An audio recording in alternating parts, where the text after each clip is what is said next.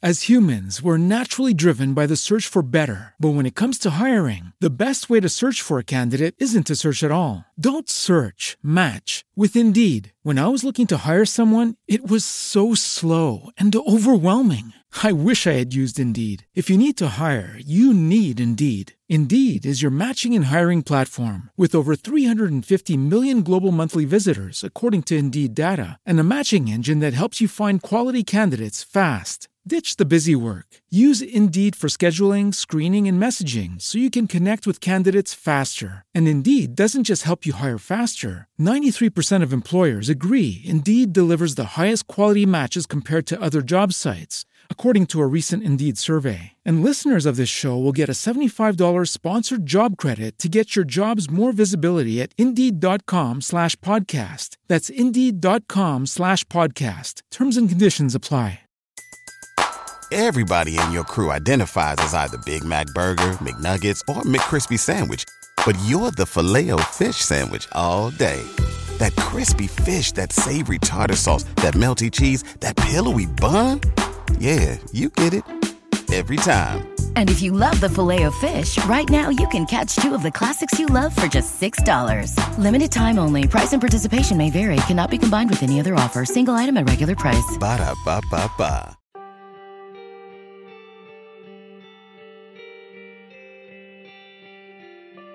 Today on Death by Misadventure, we dive into the mysterious and tragic story of Chris Bell, the talented musician and songwriter behind the legendary power pop band Big Star. Together with Alex Chilton, Chris Bell, together with the band, recorded their critically acclaimed debut album titled No. 1 Record, cementing their place in the chapter of rock history. Along with his bandmate Alex Chilton, Chris Bell helped to shape the sound of power pop and influenced countless musicians to come. But despite their success, Bell's life was plagued by personal struggles, ultimately leading to his untimely death in a car accident on December 27, 1978, and joined the infamous 27 Club, a group of rock stars who also died at the age of 27. In this episode, we talk with Rich Tupica, author of the best-selling book, There Was a Light, which delves deep into the pop culture phenomenon that made Big Star legendary and the devoted fan base that kept their legacy alive. From the band's early days in Memphis to Bell's troubled relationships and struggles with addiction, There Was a Light paints a portrait of a brilliant artist whose life was cut tragically short. Join us as we unravel the mystery and legacy of Chris Bell, a true rock and roll star. I'm JC Nova. This is Death by Misadventure.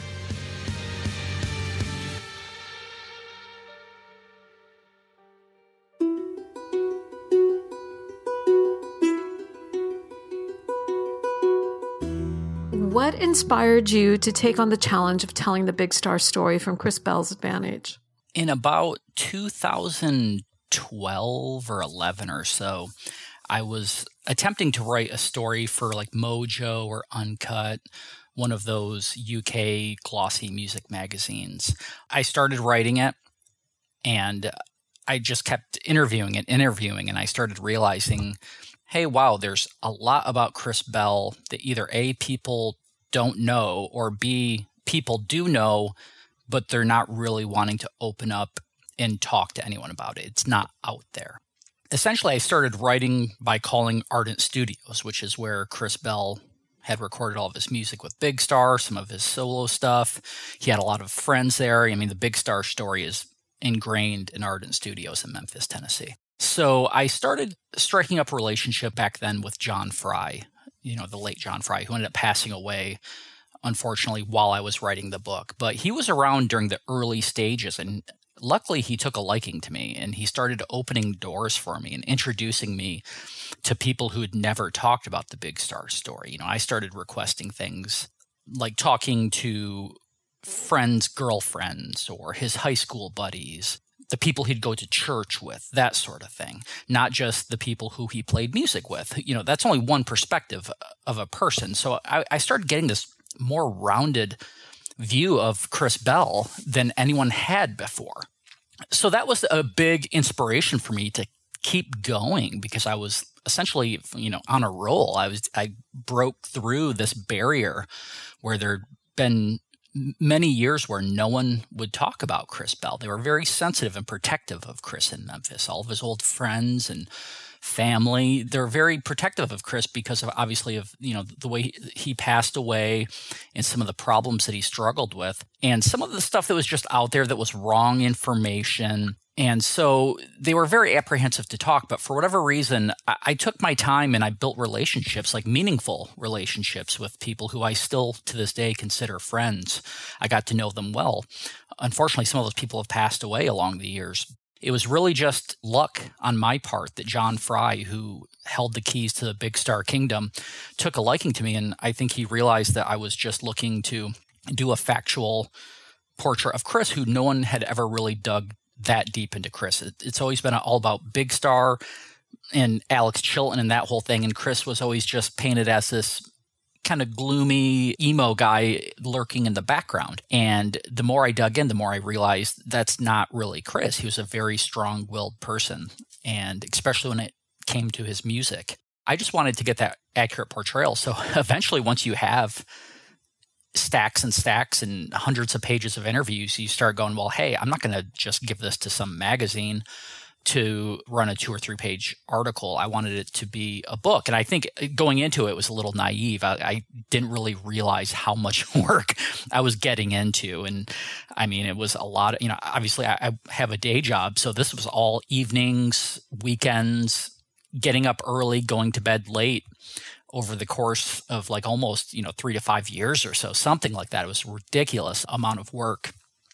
Not only interviewing, but just digging back. And I would start getting almost obsessive about tracking down old interviews with both Chris Bell and the guys from Big Star. I sought out all those journalists who did the original interviews and got permission to use their archival material. So it wasn't just me reaching out to people a few years ago and asking them to remember what happened 40 some odd years ago.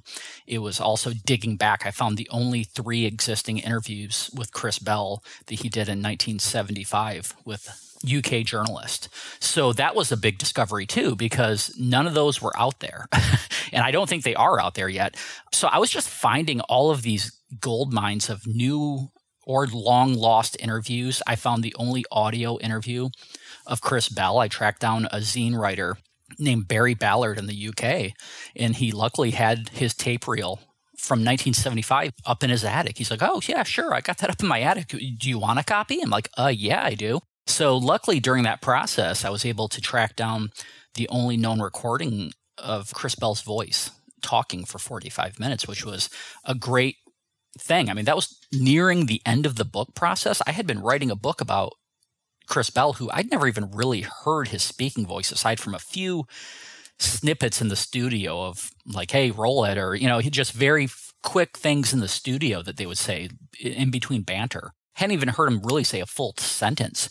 And so that was a real revelation 3 years into the process, getting to actually hear his voice. And then also then being able to give that to his family who hadn't heard his voice since he'd passed away also. So, I mean, they were, stunned, and they were very appreciative, and they were very emotional about it. One of his sisters told me I'd forgotten what his voice sounded like. I remember hearing later on, someone said, oh yeah, that's very natural. That's one of the first things people forget. When they lose somebody over time, you kind of lose what their voice sounds like. So there was a lot of benefits to this aside from just me writing a book. It was also, I got to deliver this, not only this book, but also this audio of Chris Bell talking, and kind of give that to his family, who were so gracious throughout this entire process. And I was able to give that to them almost as like a gift and a thank you for being so open and welcoming into, they'd had me at their house. One of his sisters still lives in Germantown, where Chris Bell grew up. They invited me over to the house and showed me his old bedroom. And it was a really rewarding experience, more so than anything I've ever worked on in my professional life. That's amazing. What misconceptions about Chris did you uncover in researching the book and talking with his family and friends? I think Chris Bell was always painted as almost as like, I don't want to say a spoiled brat, but almost a rich kid who expected to have the world handed to him. Chris Bell's father was well-to-do, a self-made man.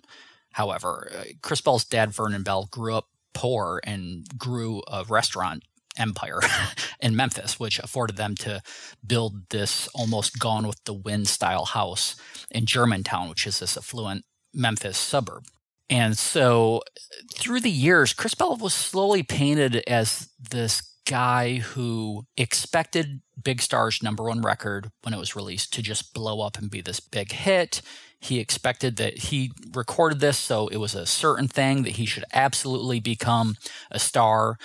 And I don't think that was the case. After talking with a lot of friends and reading interviews and hearing him talk about it eventually on that tape, I realized that Chris was more so upset with the business side of the record, of #1 Records. So they recorded this album over an entire year. They all dedicated a lot of time to it, the entire band. So Chris Bell, Jody Stevens on drums, Andy Hummel on bass, Alex Chilton, of course, sharing vocals and guitar with Chris.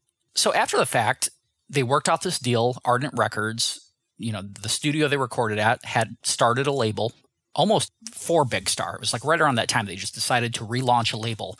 They'd had it a few years before. It had went dormant, but then they got Big Star. They got this other band called the Hot Dogs and a few other new bands. So they sparked up this new label that then partnered with Stax Records, which obviously was massive, and it still is. It's like a Motown in Memphis. Everybody knows Stax Records, the huge hits. They were being told that they were going to have this big distribution deal where it wouldn't be a problem getting the records pressed and put in stores. And then Stax partnered with Columbia, another big record company, which on paper, that looks great, right? It looks like that should be a great deal. However, what happened was right when Big Star's #1 record was coming out, the guy who facilitated that deal, Clive Davis, was fired from Columbia. So the guy who brokered that deal was gone. And then on top of that, Columbia partnered with Stax, not for their Ardent Records. That's like a subsidiary of Stax was Ardent Records, the Big Star record. Columbia partnered with Stax because Stax has amazing soul music. So they wanted access to that. They didn't care about Ardent Records and their early 70s rock records they were putting out. They had rock and roll records. They wanted Stax and that supreme, Motown quality soul and R&B. So what happened was Big Star's #1 record just didn't make it into stores. And so you have Chris being upset, not because he thought, oh, hey, this was a great record. The water should have parted for me to walk into being a rock and roll legend. He was just frankly, and I think rightfully so, upset that they put all this time and effort into it, countless evenings at the studio and just ample work. And then it didn't even get a shot. It didn't even get to stores. Ardent Records sent people out to local record stores to look, and it was either A, not there, or B, it was just the free promo copies that they were sending out to people that had made it in the cutout bin at the record store. So that's a big misconception. I mean, Chris, of course, was disappointed, but he wasn't delusional in thinking that he should have been a rock god, or he didn't even think that he created the best thing on planet Earth. It wasn't like that. He was upset that they were just being ignored and that their record wasn't even given a shot. It turns out it was probably just sitting in some warehouse and just didn't even really get shipped out. That's why that record sells now for $400 or $500 on up. I mean, it was just on Pawn Stars as a very rare record, that TV show. That's a misconception. He wasn't a spoiled brat who expected the world. He was upset that they didn't get a fair shake. So that's one misconception. And then probably another thing with Chris Bell is that people think he's a very timid, quiet person back in the day, back in the Big Star days. And that wasn't the case either. He was very much the leader of the band. He would even instruct Alex Chilton, who, at that point, Alex had way more experience than Chris as a professional musician. Alex Chilton was in the Box Tops and toured the world. He had a #1 hit with The Letter. So Chris was very vocal about things he was passionate about. He also maybe had a misconception about him because Chris was anti-small talk. So if he didn't have anything to say, he wasn't going to say it. Or if you're in a room with Chris Bell and he's around people he doesn't know, he's not going to go out of his way to do small talk, and he's going to hang back. He was a bit of a mysterious character, but it wasn't because he was painfully shy. I think he just didn't really put much stock in small talk and kind of being chummy with people. He was just a quiet person. So there's that. And then, there's other things involving his religion and stuff like that. And over the years, it was a short life, but also a long life. So, he did a lot in his time. So there's a lot of misconceptions depending on which era of his life you're looking at. When do you think his depression first began? Was he always depressed as a young child, or is this something that really was fueled in later years, either in direction with the band or when he was a teenager? I heard from a few people that Chris had lighter bouts of, I don't know whether it'd be clinical depression as a teenager, but he went through a few minor funks. But as it is with a lot of people, it didn't really take hold of him in a serious way until his early 20s. So Chris Bell's first very serious bout of depression was right on the heels of Number One Record being released. So throughout Number One Record, I think he was distracted enough and keeping busy enough on recording that he didn't really have time to get lost in his thoughts. But somewhere after the completion of Number One Record and during this short kind of not so hot tour that they did just in the Memphis and southern states to promote the record, Chris really had a struggle with alcohol. He was experimenting with pills. He was going to a doctor who essentially was handing him stuff that he shouldn't have been.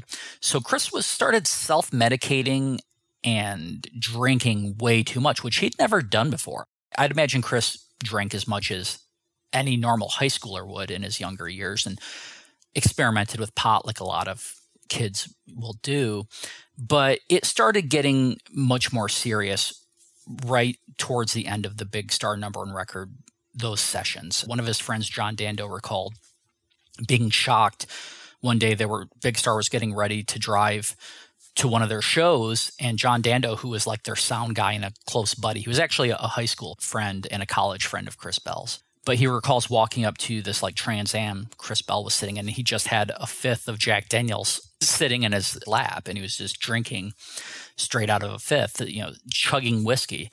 And he found that to be kind of alarming and not really something Chris Bell would normally be doing. So I think at that point, Chris was drinking in order. He was trying to calm his feelings that were kind of exploding at that point. And eventually, of course, that ended up turning into Chris Bell being hospitalized, leaving the band, attempting a suicide. If not, he almost killed himself by taking too many pills, falling off a bed, and then being rushed to a hospital where he then was hospitalized in a mental area of the hospital to get examined. It was a very rough time for him. So at that point, the band was kind of having a lot of friction at that point between Alex and John Fry and Andy Hummel also. They're early 20-something kids. So you got to put yourself in their shoes. So Chris Bell was this 20-something kid, and, you have these little squabbles with your friends that at the time seem like they're so much bigger than what they actually are. The older you get, if you're upset with a friend, you just kind of stop talking to them. Eventually, once you become an adult, those friendships aren't nearly as serious. Chris was just at that age where a lot of that stuff was affecting him. And again, you add on that he was dealing with clinical depression on top of that stuff. So it was just kind of this confluence of circumstances, is how John Fry described it, that put Chris in a rough spot for quite a while. I mean, he kind of laid back, didn't really do too much for quite a few months, but the first thing he did after that was write and record I Am the Cosmos, which is now his most famous song. Beck released a cover of I Am the Cosmos. Wilco's covered it. There's been a lot of people who've covered that song. It's like his signature song. And eventually he kept going without Big Star after that as well. So that first round was really bad, and he had a few more battles with it over the years. None, I don't think, as severe as that, but it was something that always loomed over Chris was depression and just uncertainty. And probably, I would imagine he had some form of anxiety. But again, that's me just speculating because of how he would react in public situations and hang back. I remember Jody Stevens, the first time he met Chris Bell, Jody was the Big Star drummer, and they were out on a sidewalk in front of some club in Memphis, and Andy Hummel was introducing them, and Jody said, "Hey, nice to meet you," whatever. And Chris Bell just kind of drug Andy off to the side and like whispered something to him and walked off. So it was, perhaps that's anxiety. Perhaps Chris was dealing with something else at that time. I don't know. But a lot of what I think happens with Chris is clinical depression and probably some form of anxiety now. But again, that's speculating. But that's also after talking for hundreds of hours with everybody who knew him that I could possibly talk to. What was your take on the nature of his relationship with John Fry, and how did that impact the Big Star story? Right. So in his high school days, Chris Bell was introduced to Ardent Studios, which at that point, they had their first studio, but it was still a world-class studio. So Chris Bell was obsessed with the Beatles. He loved the Yardbirds, all the British invasion stuff. So Chris Bell was in a band called The Jinx, and then he had another high school band called Christmas Future. So he was into rock and roll by the time he was in high school. He was playing the teen circuit almost every weekend. He was a working musician by the time he was a high schooler. And so this guy, Terry Manning, who was kind of a big dog at Ardent, really, Terry would record hits for Stax at Ardent because Stax used Ardent Studios as like its B studio for its overflow work. So Terry Manning, Chris Bell's friend, and they'd actually played in bands together, said, "Hey, you should come over to Ardent Studios and check this place out, Chris." So Chris, while he's still in high school, goes to Ardent Studios, and he walks in there, and it's like his Beatles world come to life. There's mixing boards and amplifiers and sound booths, and not only that, he gets access to it. So he befriends John Fry, and John Fry starts letting him record his own music in there. Some of his early rudimentary stuff was recorded there, like psychedelic stuff. If you look that up, that's one of the earliest Chris Bell songs where he's doing all this weird tape flanging stuff and he's kind of mimicking the Beatles. But yeah, so Chris goes into Ardent and he starts dabbling and experimenting with sounds. And John Fry, who he's freshly befriended, was a master at recording. John Fry was a genius, literally. He was like a top of his class at, the big private school there. And he was self-taught, but he was very much into the science of recording. So he understood sound waves, how microphones work. Eventually, they ended up building their new studio, which Ardent Studios is still in that studio. But John Fry built this brand new studio right during the Big Star #1 record era. There was a world-class studio. Led Zeppelin went there and mixed, I forget which record, with Terry Manning. It was an amazing studio, still is. But every detail of that place was on purpose. It's to create perfect sound. And they had all the world's best amps. John Fry would hear that Chris would need an amp and he would go out and help him find it. So John Fry had deep pockets because his father, who at that point had passed away, but his father was a developer who helped build a lot of the infrastructure of Memphis back then, was built by John Fry's father's company. So basically, John Fry wanted the world's best studio, and he was qualified. I mean, it's not that he wasn't deserving of that, but he was in a position of privilege where his parents or his mother said, well, go build the studio. So that's not common. So Chris just kind of got lucky that he befriended this guy, John Fry, who just happened to have the funds to build the best studio around. And then not only that, John Fry would teach them. So John Fry would hold these classes teaching Chris Bell and Chris Bell's friends how to record. This was the days before you couldn't go to college and say, I want to be a sound engineer. It didn't exist. You had to self-teach back then. So Chris got very lucky by just stumbling upon John Fry. And so that relationship started then. And it just kind of grew over the years. Chris kind of became an Ardent, probably at one point he was actually a full-on employee. He would do some smaller studio work. He would help do some sessions for clients. And then for payment, Chris would just have access to the studio.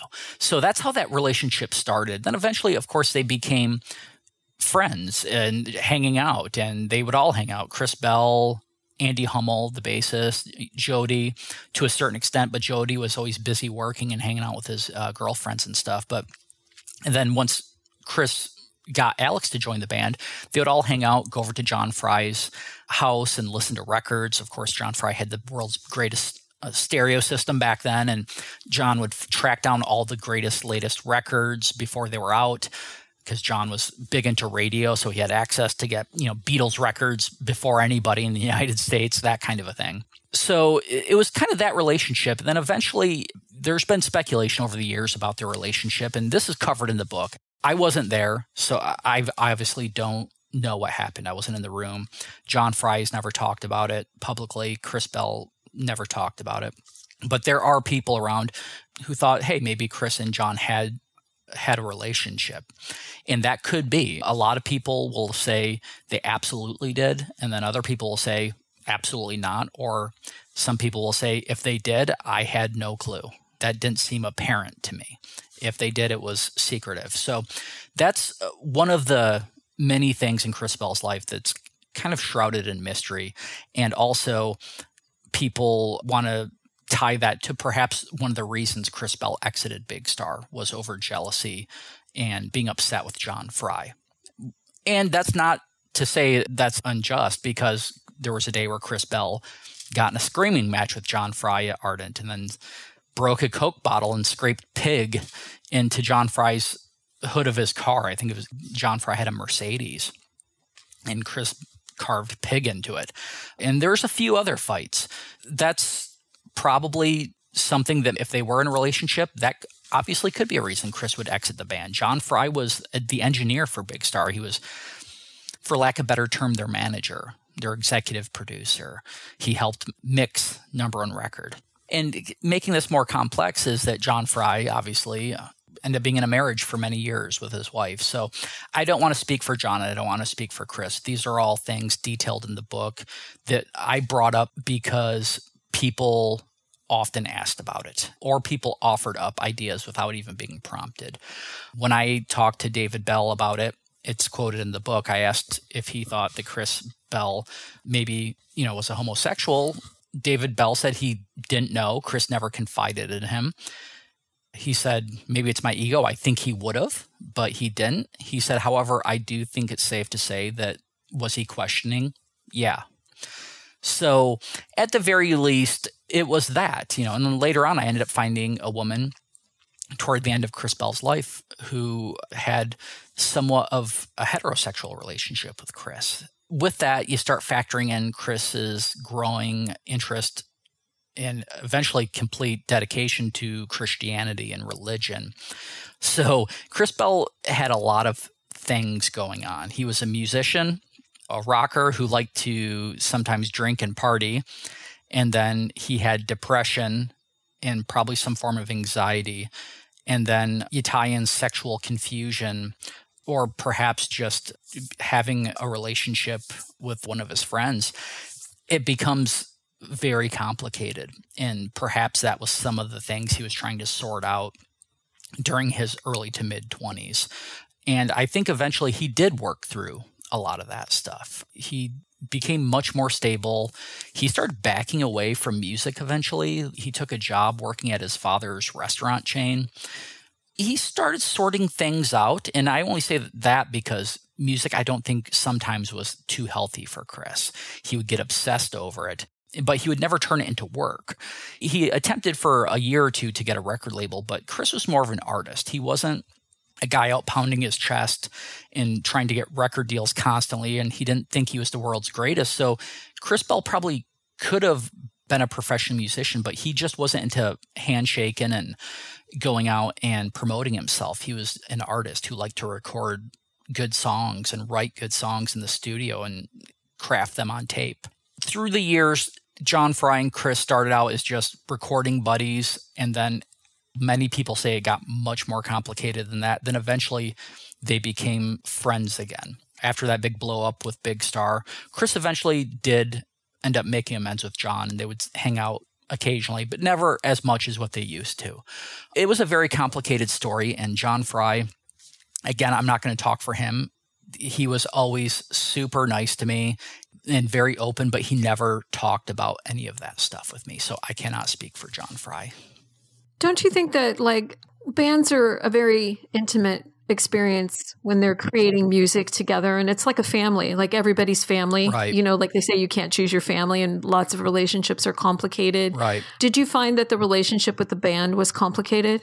Yeah, in that it was complicated because Chris Bell was very in tune with his, I don't know whether it's emotions, but he was very aware of how people treated him and how he was treating other people to a certain degree. And Alex Chilton was a bit more, I don't want to say snarky, but a bit more cold when it comes to other people's feelings. I mean, that's a notorious thing with Alex Chilton would be a fan would walk up to him and start talking to him and tell him how much they love him. And he would just stare at them and just literally walk off without saying a word.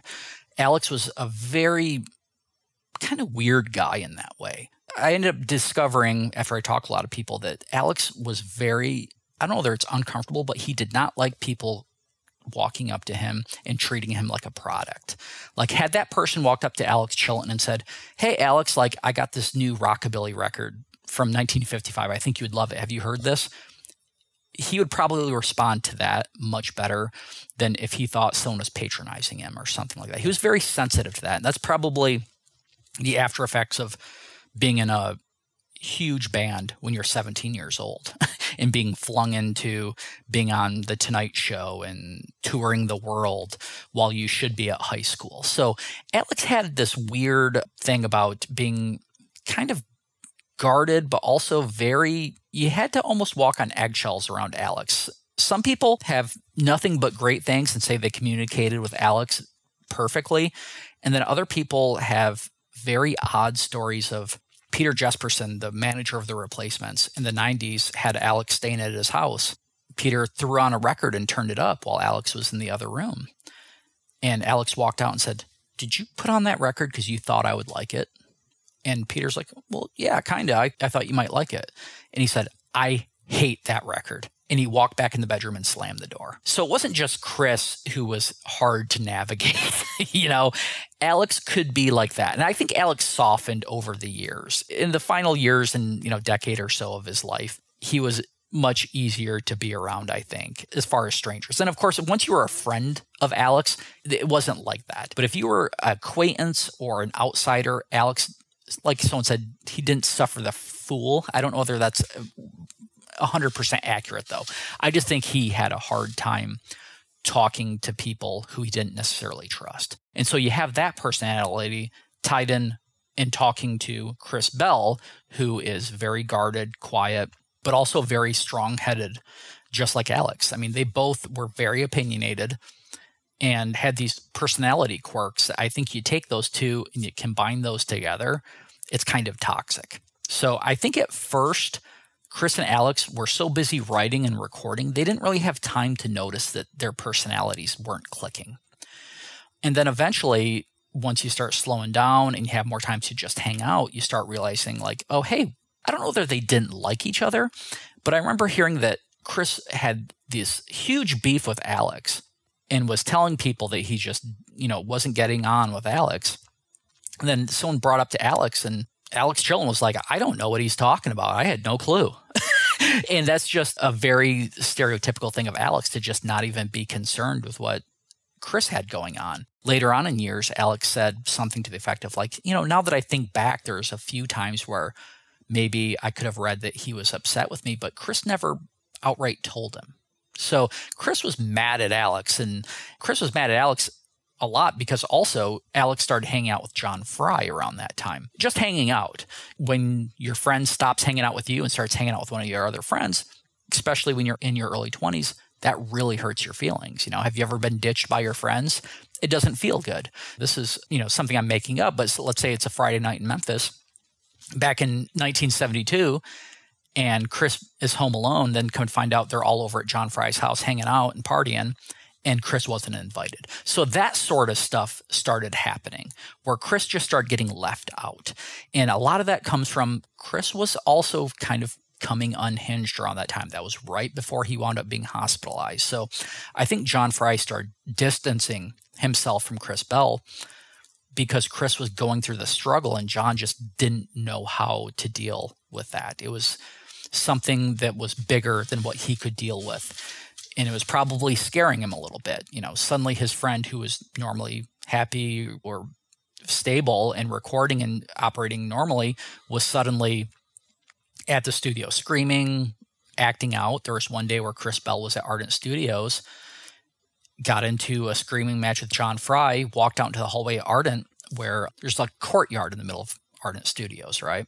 And it's this big wall of glass all the way around, these big, tall, thin panels of glass, thick glass. Chris Bell walks up, spins around backwards, and as usual, Chris was wearing these kind of beetle boot, cowboy boot things. And he kicked through this glass and busted out this massive window, wound up like cutting the shit out of himself and had to be bandaged up. I think he was on crutches. And I remember talking to Terry Manning, who was there that day, and he said if Chris Bell wasn't wearing cowboy boots, he probably would have ended up losing his foot, you know, kicking through that big of a pane of glass. So Chris started doing this stuff that was not in his nature. I think that's why John was like, well, hey, I'll hang out with Alex, who's totally chill. You know, and also Alex was being nice and friendly to John Frye because Alex also wasn't stupid, you know, being nice to John Frye. I'm not saying he didn't like John Frye and respect John Frye, but also John Frye owned a recording studio. Alex Chilton is a recording artist. It's a good thing to be a friend with John Frye when you're a musician in Memphis, Tennessee. A lot of people were. You talk to anyone from the 70s back in the day, and if they weren't a friend with John Frye, they wish they were, because you could get access to his studio in the nighttime hours and walk in and record a Beatles quality record if you had the know-how at the studio if you were in good with John Frye.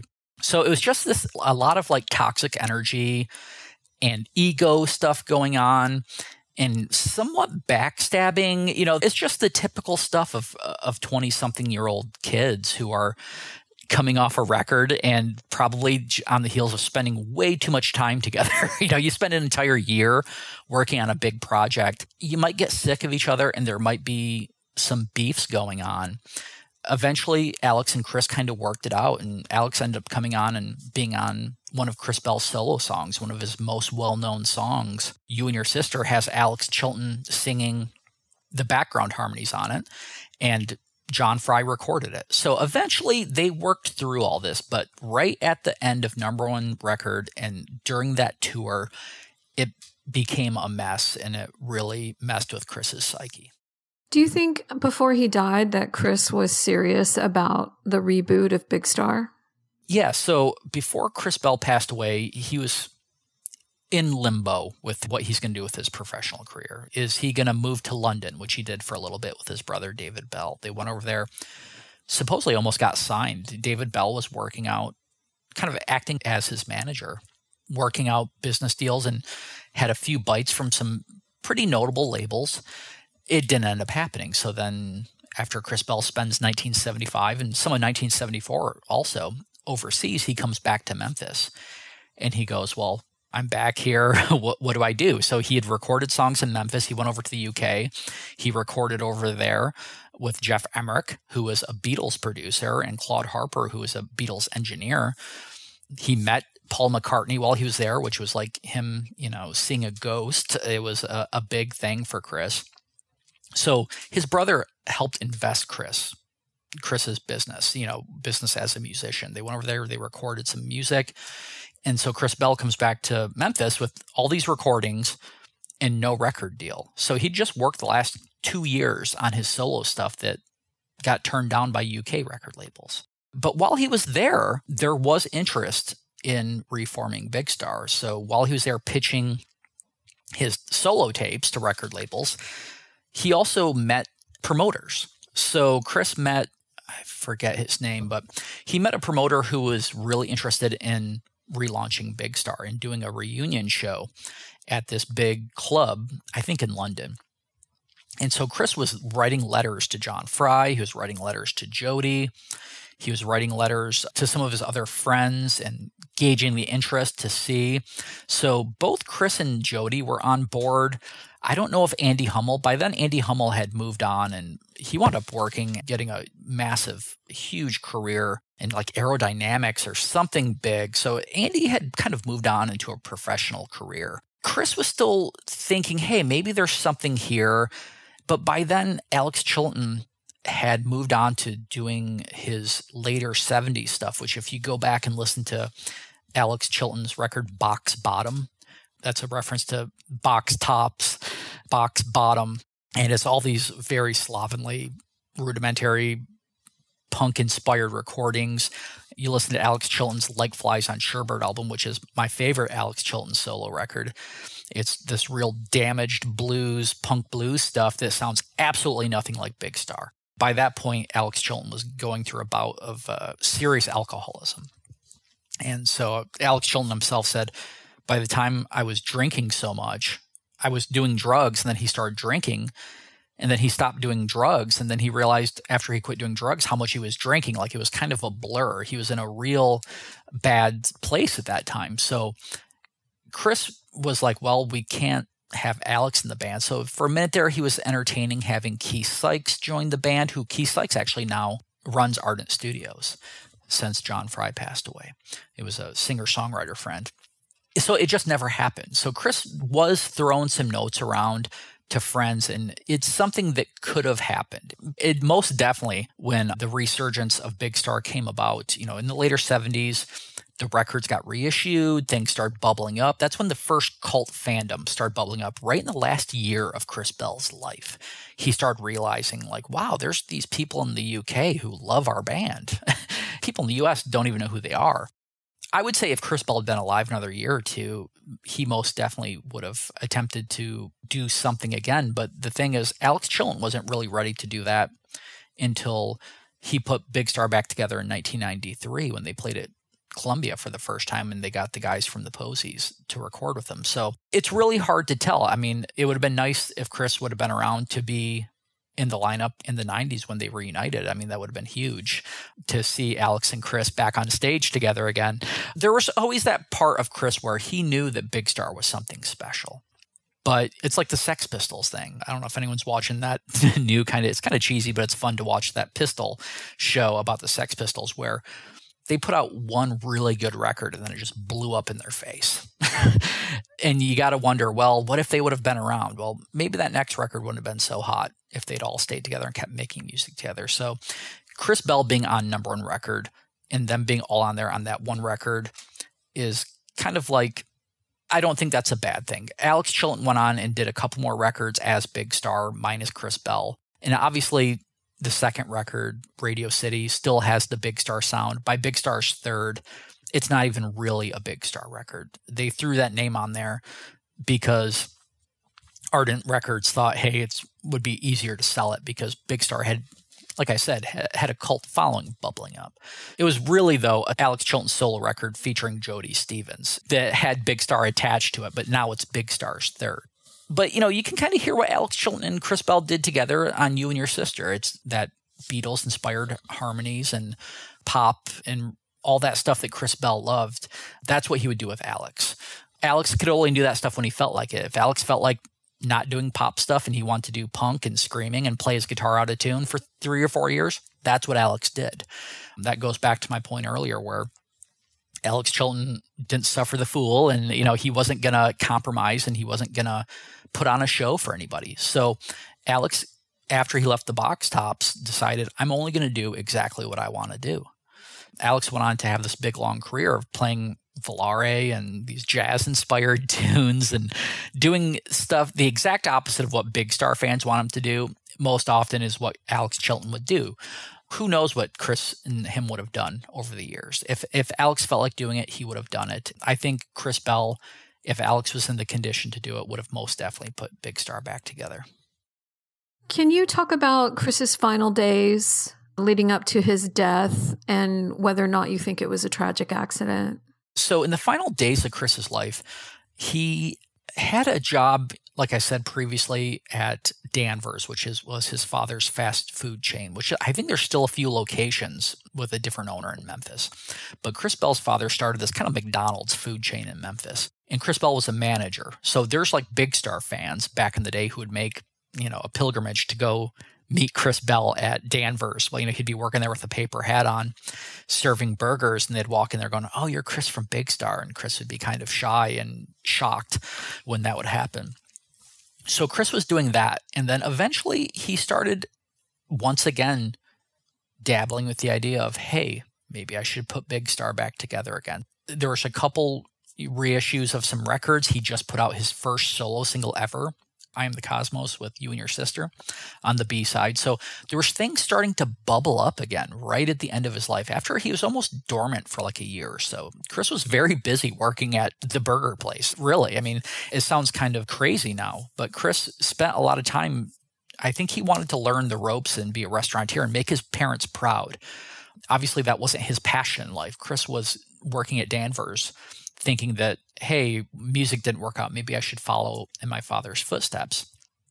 Well, in the months right before his death, he wound up leaving Danvers, probably because it was too much work.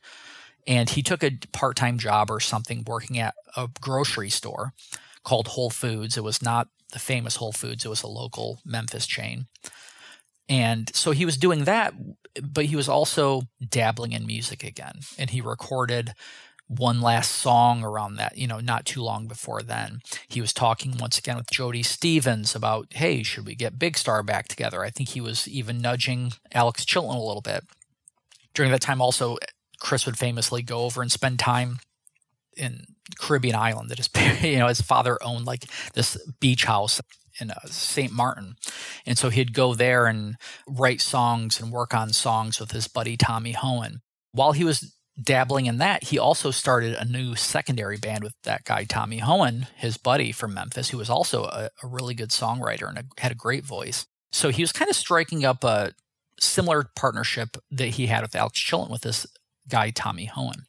So late one night they're in Memphis, and around that time, David recalls that Chris was going through like a minor bout of depression, but nothing serious. It was right around the day or so before Christmas, and David said that both him and Chris would always kind of have seasonal depression.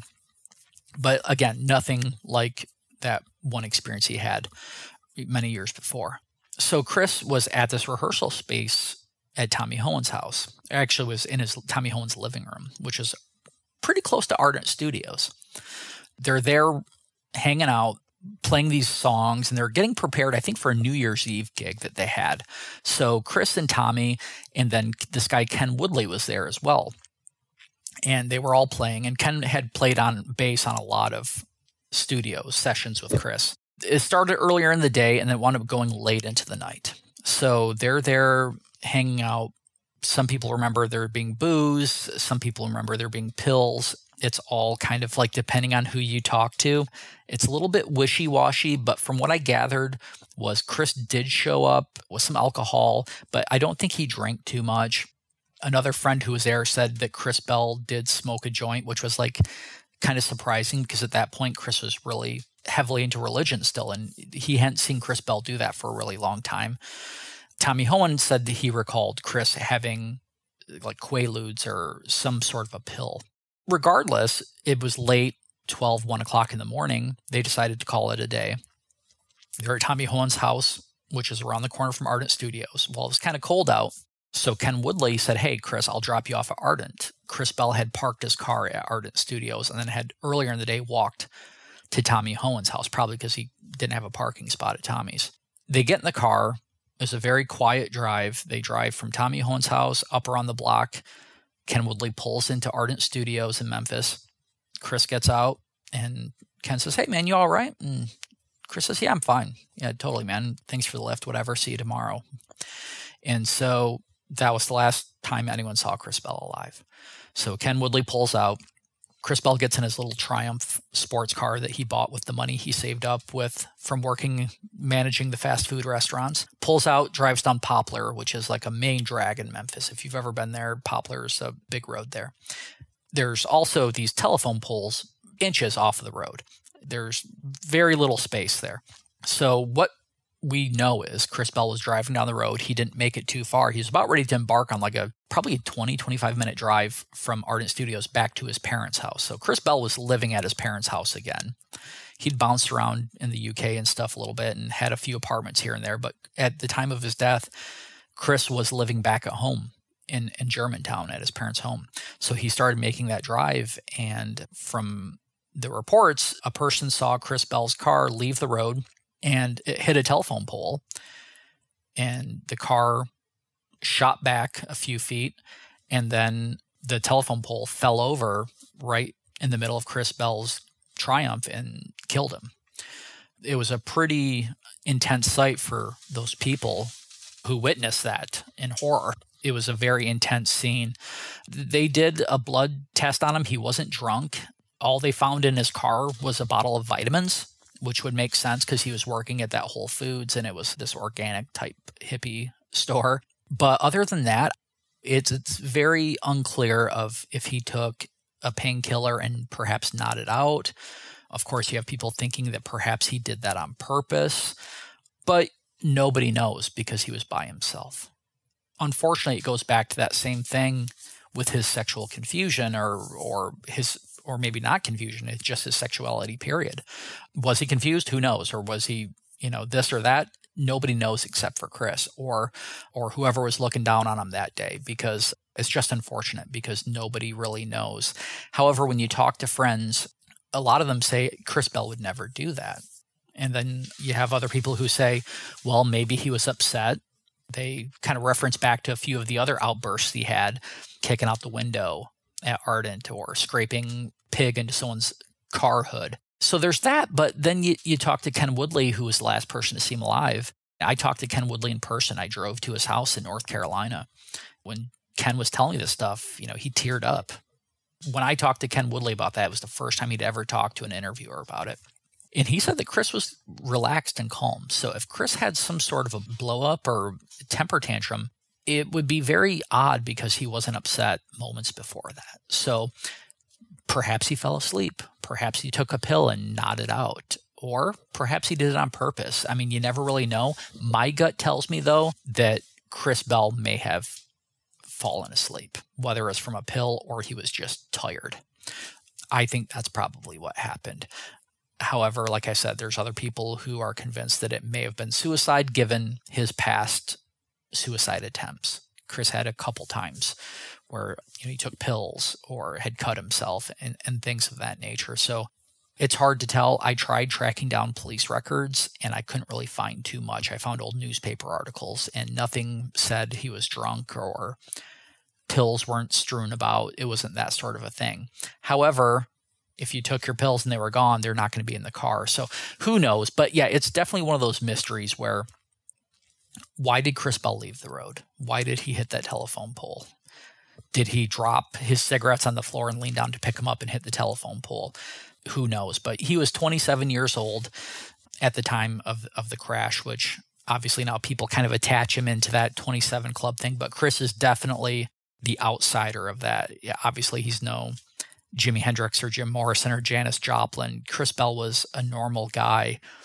He, at the time of his death, not long before that, he was flipping burgers and, he's working at grocery stores and driving cars that would break down, and he was bumming cigarettes off of his friends. So Chris's cult following has grown since his death. At the time of Chris's death, he was much, much more obscure. The only people who knew him were people who owned Number One Record and saw his name on the back and said, oh, who's this Chris Bell guy?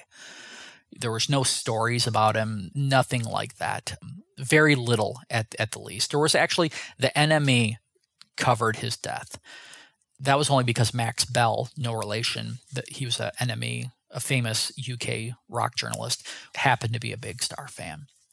So Max Bell reported on it. He had talked to Chris. He was one of the guys who originally interviewed Chris, and he knew Alex Chilton. So Max Bell, this NME reporter, was a fan. Otherwise, it would have been unreported in the music press. But one of his fans happened to be also a reporter, which that's also kind of how this dovetails into Chris Bell's posthumous career, is obviously much bigger than what he ever did commercially in his lifetime. Obviously, he did a lot of great work, and he tried and he worked hard, and he made a lot of good recordings, but they kind of didn't really go too far. Since his death, it's been those rock journalists. It's been other bands like REM and, bands like even the Yeah Yeah Yeahs or Teenage Fan Club. All these bands and rock journalists who kind of force people to go, hey, check out this band Big Star.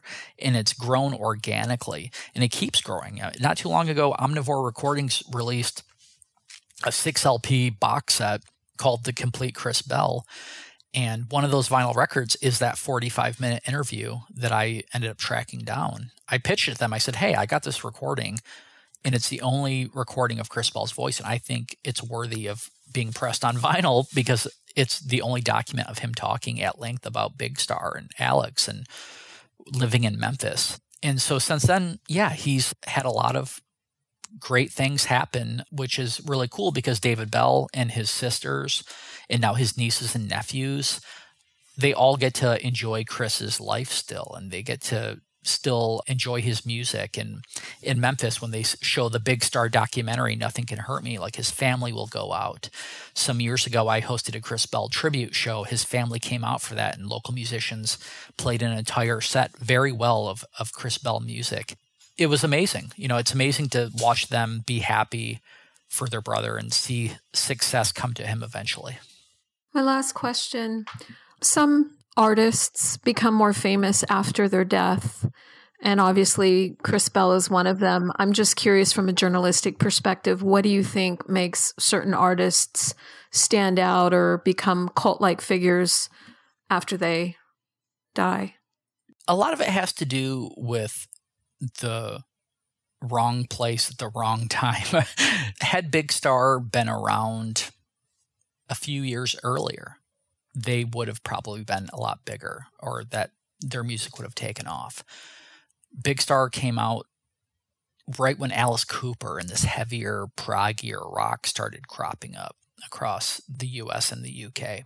They were kind of out of step. They were playing this kind of Beatles-inspired music that wasn't cool anymore. The Beatles had broken up and people had moved on. They had long hair and mustaches and beards, and Big Star wasn't doing that.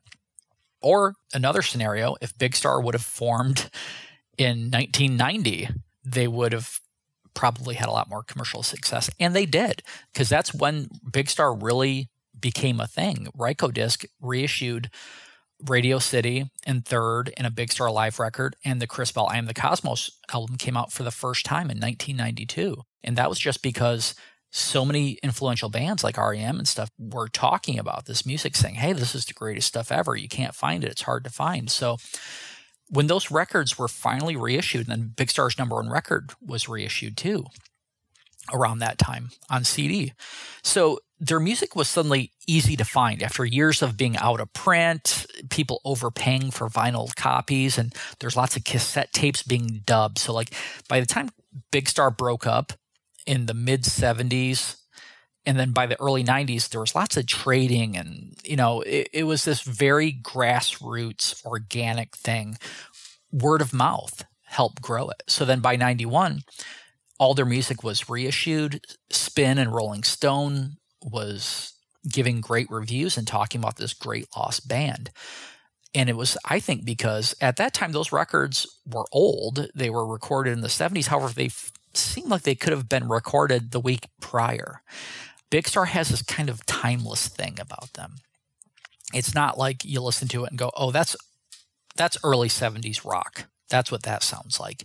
You listen to a Big Star record and there's a couple of those tracks, but then also some of that stuff sounds like, hey, that could have been recorded in 2022. It's just good songwriting. And I think Big Star's case of being lost in the mail almost, I think someone says that in the Big Star documentary. It's like this great package that was just lost in the mail.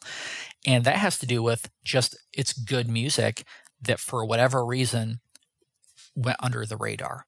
And what happened back then was they were just lost in the shuffle. There's a big label that was responsible for getting their music out who was more concerned about shipping out Isaac Hayes records or Elton John records. They were worried about people selling millions of records. They weren't worried about this little band from Memphis, Tennessee. It's like a Velvet Underground thing as well. At the time, Velvet Underground wasn't this huge, well-known thing. It was this kind of like slow cooker thing where it was influential and tastemakers end up hearing it and talking about it. So it's this grassroots thing where people have to be told about it. There's not going to be billboards and there's not going to be TV commercials. They're not going to be playing at the Staples Center or at, some big stadium. It's not going to be thrown into people's faces. It has to be told individually. It has to be that guy at the record store going, oh, hey, you like REM? Have you ever heard Big Star? And a lot of people discovered it that way. A guy who at the record store said, hey, you should check this out. Or Becker, someone name dropped him in an interview and they read about him in Rolling Stone. So it took a long time. It wasn't something that happened overnight. It wasn't that Ardent Records didn't continue promoting them. After Big Star broke up, Ardent moved on. John Fry, while he respected and loved the music and still listened to it up until he passed away, they weren't actively trying to make Big Star a thing. They didn't pay for that big resurgence. And what's happening now, even, it's still a lot of word of mouth. That's, again, Velvet Underground, and there's underground people now in Memphis. Greg Cartwright in this band, Raining Sound. He's another Memphis guy where he has this subculture, this whole cult of fans. He doesn't have any billboards on Sunset Boulevard. It's good music, and so people talk about it.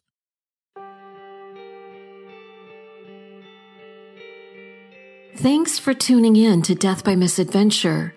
And to learn more about this episode, please visit us online at deathbymisadventure.net for show notes. Be sure to pick up Rich Tupica's book, There Was a Light, The Cosmic History of Chris Bell and the Rise of Big Star, on Amazon.com. Also, don't forget to follow us on your favorite podcast platform so you never miss another episode. I'm JC Nova. Thanks for listening.